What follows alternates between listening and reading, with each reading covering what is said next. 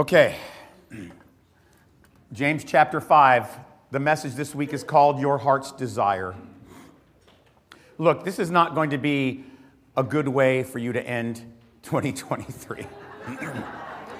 This is not going to be comfortable, but it's good for us to squirm sometimes, isn't it? As we test the ropes of our faith to make sure that they're real. Question for you, what would it be like if you were given everything that your heart desires? What if all your dreams came true? Would it make you happy? Would you be completely satisfied, or would it actually be a complete disaster? Probably that.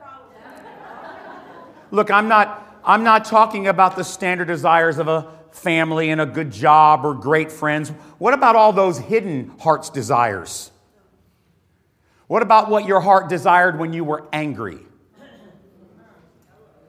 What if all those desires became a reality? Would you be doing 30 to life? What if every thirst you ever had for revenge, every desire you ever had for justice was satisfied? Would your life be better today? What if you could fulfill every desire you ever had for material things? All the clothes, the cars, the houses, the gadgets, would that be good? What if every secret, lustful desire you've ever had was fulfilled? Would that complete you, or would that kill you? What if every person who ever lived got everything their heart desired? How would that have worked out? I mean, when you think about it, I bet 95% of what we desire, if we followed those desires, would end in total catastrophe.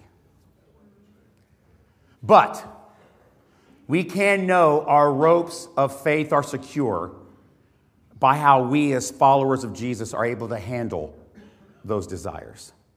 James chapter 1, 13 through 15. Look at the passage today. Let no one say when he is tempted, I'm being tempted by God.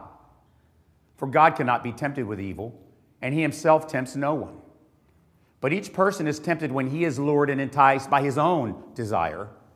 Then desire, when it is conceived, gives birth to sin, and sin, when it is fully grown, brings forth death. And we're not talking about like physical death. We're talking about what we learned in Revelation, the second death. Historically speaking, I want you to understand James's readers are living with temptation. Right away, his readers would see this link to the Sermon on the Mount where Jesus was teaching in Matthew chapter 5, verse 22 to 30, about how every sin begins in your own heart. I'm shortening the passage a little bit. We're just going to look at verses 27 through 30. This is what they would have noticed right away. You have heard it said, you shall not commit adultery. But I say to you that everyone who looks at a woman with lustful intent has already committed adultery with her in his heart. If your right eye causes you to sin, tear it out and throw it away. Go to the next slide. For it is better that you lose one of your members than your whole body be thrown into hell. If your right hand causes you to sin, cut it off and throw it away. For it is better that you lose one of your members than your whole body go to hell or the second death. That's Jesus. Hello, that's pretty harsh. See, what Jesus was doing there in the Sermon on the Mount, which, as I've taught you, is the foundation for the book of James. What Jesus was doing is he's using hyperbolic language to emphasize how hopeless our situation is without God's grace intervening somehow. You think you can be righteous on your own? Well, you better pluck out your eye because your heart will corrupt it. You think you can be righteous on your own? Well, you better cut off your hand because the desires of your human heart will cause your hand to sin. Why would Jesus use such strong, graphic language? Because he's making it clear that humanity's problem starts on the inside. But all of Jewish culture had become hyper-focused on the outside, on the external, on self-righteousness, either through ritual or through rule following. For example, the Pharisees overemphasized righteousness through human effort by following a bunch of strict man-made laws and rules they'd added to the Scripture. The Sadducees, the other side, overemphasized achieving righteousness through religious ceremony and rituals and feasts and temple worship and cleansing ceremonies.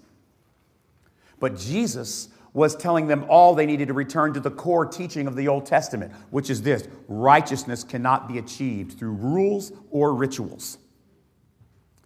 Humanity's core issue is the sinful heart. This is what Jesus was telling them. And we've all been born with this sinful heart since the fall of Adam and Eve. We'll get into that later. What Jesus is saying is what you really need are new hearts. Because the ones you're born with are full of desires that lead to sin and end in death. The second death. These first century followers of Jesus are still learning. I understand this is a new movement. It's barely 20 years old. And they're still learning what it means to live in this world with their new hearts that the gospel has given them. Remember, it's only been 20 years since the resurrection. Even in the best circumstances, learning how to follow Jesus would be tough. I mean, frankly, we kind of had the best circumstances in America, and it's tough.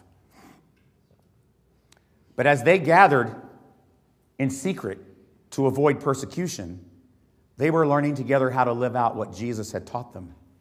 They're discovering together in community the beautiful grace of the cross, how the gospel has made them new creations and given them new hearts. And through the apostles' teaching and the Holy Spirit, they are discovering the mercies of Jesus every day. They were new to them every morning. They are, in fact, this first century church that is dispersed throughout the Roman Empire. They are pioneers of grace. They didn't have the benefit of over 2,000 years of Christian study in the Scriptures like we do. It's all brand new.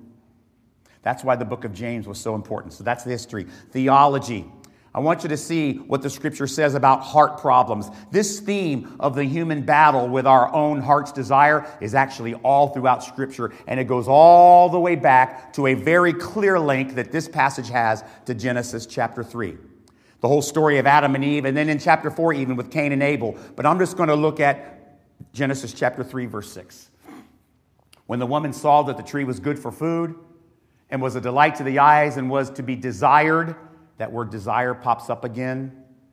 To make one wise, she took its fruit and ate. She also gave some to her husband who was with her, and he ate.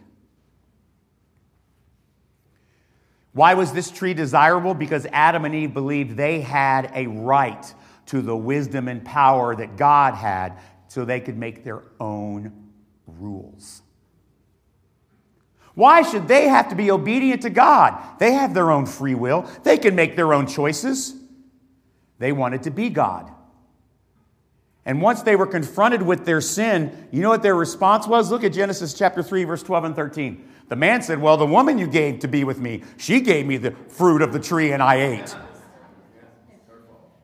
And then the Lord said, God to the woman, well, what is it that you have done?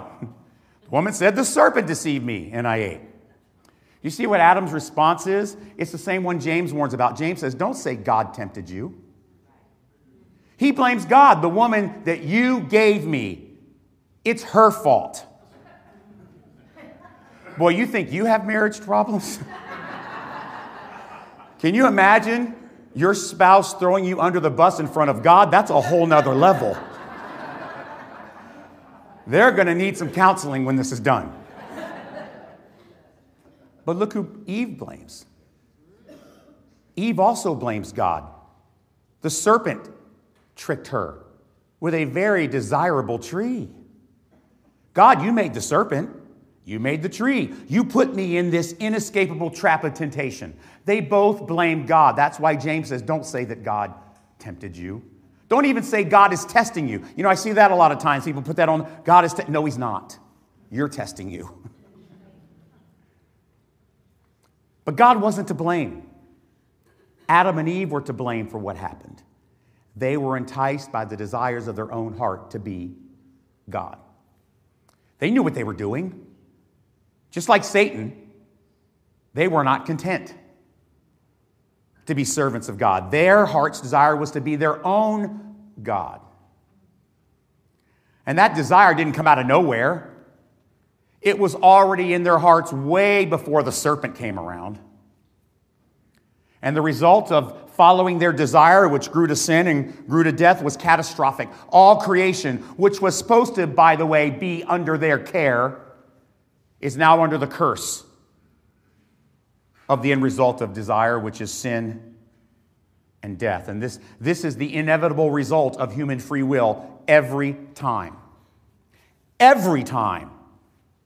The desires of our heart will give birth to sin, and sin, when it comes full force, it brings forth death. These lessons in the Sermon on the Mount and James are about the origins of temptation, and they are all directly linked to this beautiful passage in Psalms. Look at this one. Behold, the wicked man conceives evil. He is pregnant with mischief and gives birth to lies. He makes a pit, digs it out, and falls into the hole as he had made. Can any of you relate to that, by the way? His mischief returns upon his own head. On his own skull, his violence descends. See, Adam and Eve's choice started what I call a depravity epidemic. It has infected every human heart born since, including their firstborn Cain and Abel and yours. Since the fall of Adam, we've all made the exact same choice that Adam and Eve made. We followed the desires of our hearts. We made our own rules. We wanted our own wisdom to rule the day. Since then, every person ever born has a heart where this cancerous desire originates. It's called, in theological circles, total depravity. It's not partial depravity. It's complete, total depravity. You see, it's not your sinful actions that make you need a Savior. It's not your sinful actions that make you unrighteous. It's every desire in your dead heart that makes you unrighteous, even the ones you don't act on. Waiting for your eye or your hand to sin is too late. The very desire of your heart reveals your desperate condition. This is why Jesus said, if you hate your brother, like Cain hated his brother, you've already committed murder. That's why Jesus said, if you have lust in your heart, you've already committed adultery. This cycle is a runaway freight train of desire that we nurture almost daily until it gives birth to sin and it ends in death. This cycle cannot be stopped unless God intervenes through the gift of faith. And through that gift of faith, giving us a new heart, this heart of flesh that I will describe later. There's only one cure, one escape from the desires of your heart. We need a new heart, and that only comes from God. Ezekiel 36, look at this. I will give you a new heart. A new spirit I will put within you. I will remove the heart of stone from your flesh and give you a heart of flesh. I will put my spirit within you and cause you to walk in my statutes. Good works that we trip over. Ephesians 2. And be careful to obey my commands. The heart of stone is that dead heart that all of us have. The one we've been born with since the fall of Adam and Eve.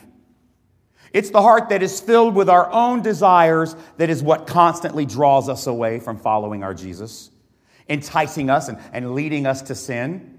It's the heart that loves to put the blame on everything and everyone else except itself. It's even the heart, this dead heart, that has the nerve to become angry with God or to even doubt he exists. This is God's fault. He made me this way. He put me in this world. Or how about this one? The atheist will say, if God is real, how could he let bad stuff happen? Well, the bad stuff is our fault. But the heart of flesh, this is the new heart. The new life created when the Holy Spirit gives us that gift of faith by God's sovereign grace.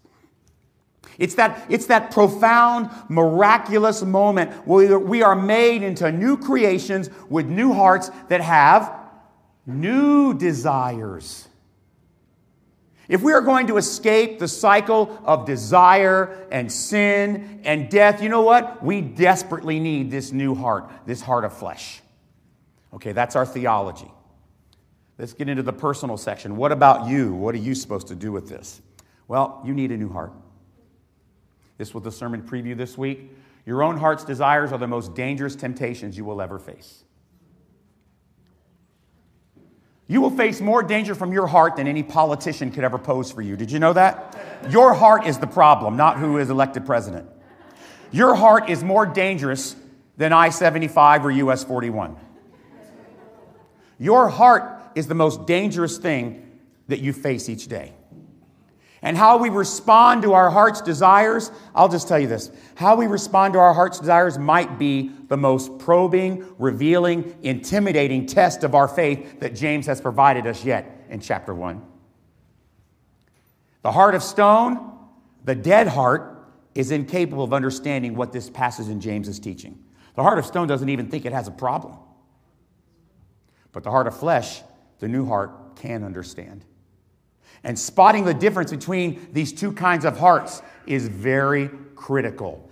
It's James, and remember I told you chapter 1 is sort of like a table of contents cover page for chapters 2 through 5. And what James does in chapter 1 is he gives you, like, if you were in a desert and you hadn't had any water and somebody found you, they don't give you a gallon, right? They give you a sip just to get you to the... That's what James is doing. He's saying, look, you got a lot to work on here, but here's some emergency tests just to see where you are. That way you can calm down and go into the details in chapter 2 through 5. That's what this is, another emergency drink of water.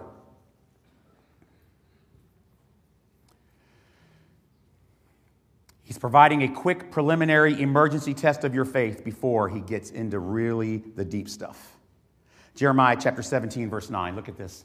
The heart is deceitful above all things and desperately sick. It's so sick, who could really understand how sick it is? You don't know how sick your heart is. Just trust me, it's bad. Mine too. It's important to know if you are driven by a dead heart. It's also important to know if you've been given a new heart. Wouldn't it be good to know if you have a dead heart today?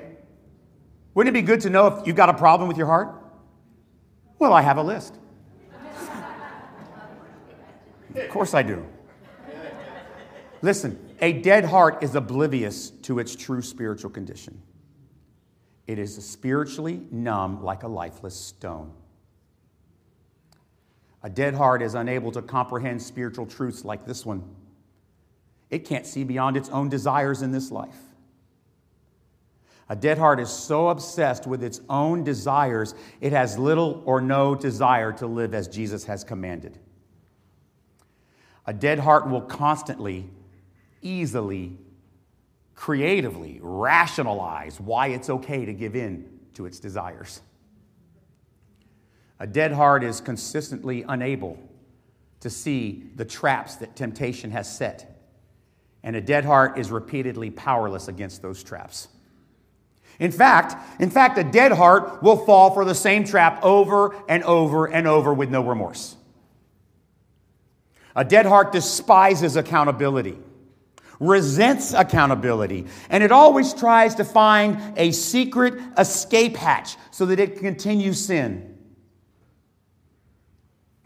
A dead heart is very skilled at constructing ways to hide its sin, right? To conceal it, to keep it a secret. A dead heart is usually quite surprised, even bewildered and stunned by the devastating, painful consequences of its sin. A dead heart is very comfortable as the victim. That's where it really thrives. It will consistently blame others and even blame God. You know what else a dead heart will do? It will isolate from community with God's people because it loves its desires more than Jesus. Jesus said, if you love me, you'll love my sheep.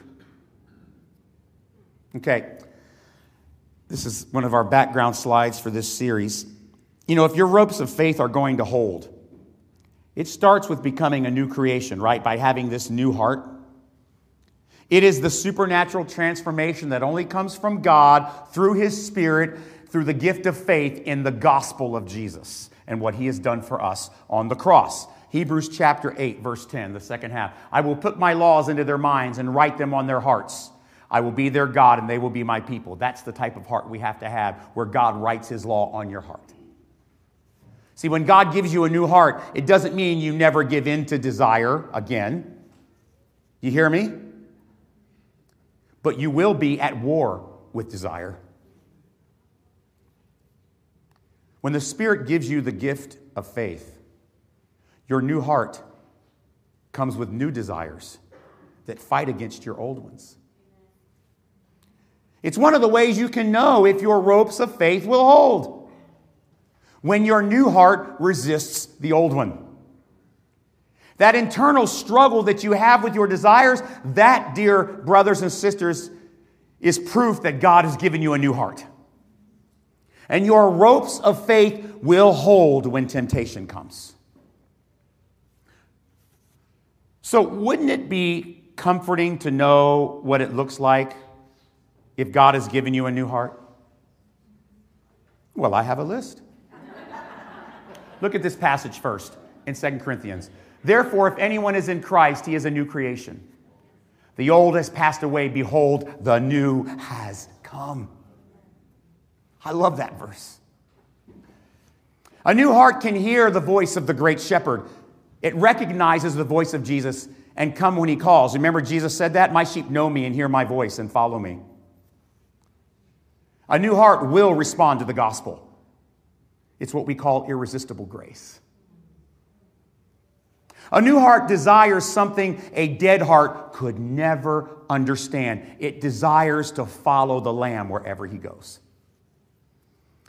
A new heart is quickly aware when its secret thoughts and desires are out of step with what Jesus has commanded us. A new heart will identify areas of weakness and eagerly take proactive steps to avoid possible cliffs and pitfalls that might tear your ropes of faith. A new heart draws strength to resist desire from prayer, from Scripture, and from consistent community with other believers. A new heart is comforted by accountability. Did you hear that? A new heart is comforted by accountability and will seek it out within the church and community with other Christians. Voluntarily. A new heart is miserable when it is living in constant capitulation to sinful desire. It has a competing desire for repentance. At the same time, a new heart, listen, a new heart might give in to desire sometimes. But when it does, it will desire confession, repentance, and forgiveness quickly. You know what else a new heart will do? A new heart will desire to make amends to those who might have been hurt by its failures. And when a new heart does give in to temptation and desire, you know what it does? It scrambles as quick as it can back to its ropes of faith, desperate to renew its grip. And James tells us how high the stakes are when we give in to our own desires. So we must ask this question of ourselves today. I'm asking you today, do you have a heart of stone full of sinful desires, all leading you to death? Grace Life, do you want to know if your ropes of faith will hold? Well, one sign is that internal struggle that you have with your own desires. Or is it possible that you're just in a spiritual malaise? You're unbothered by the sinful desires of your heart, constantly, easily enticed by them. Or has God, through the sovereign gift of faith in the gospel, given you a new heart with new desires? Do you feel that constant tension between the old heart and the new heart? Do you feel it? Paul said, every day I feel it and it drives me nuts. I mean, that's the King Joey version, but still, you get the point. Are you at war between the desires of your old heart and your new one? If you are, That's a good sign. And I urge you to stay close to God and stay close to His people. If that is not you, I urge you today to pray, Heavenly Dad, please, I desperately need a new heart. Dear Jesus, we are so thankful for the miraculous gift of faith. Thank you that you tear out our heart of stone and give us a heart of flesh, a new heart, a living heart that understands spiritual truth and fills us with new desires. Desires to be obedient and to make you smile and to follow you wherever you go. A new heart that has ears to hear what the Spirit is saying to the church. A new heart that desires confession and repentance and making amends and growing in wisdom and knowledge. A new heart that takes responsibility. Lord, these are not natural things.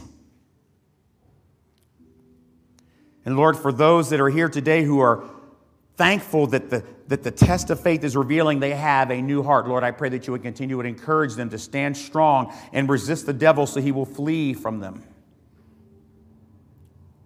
Lord, for those who maybe for the first time are hearing this concept of an old heart and a new heart, and they're concerned, oh man, I don't know if I have a new heart. Lord, I pray that by your sovereign grace that you would speak to their hearts, that your Spirit would go right now and say to them, I am the Lamb of God. Follow me. And Lord, I pray by the Spirit and by your word that you would give them a new heart and write your law on their hearts. Lord, thank you for these tests of faith that we're going through in James. Lord, I pray that you continue to give us eyes that see and ears that hear and hearts that understand so that we can know for sure that our ropes of faith will hold no matter what. Rescue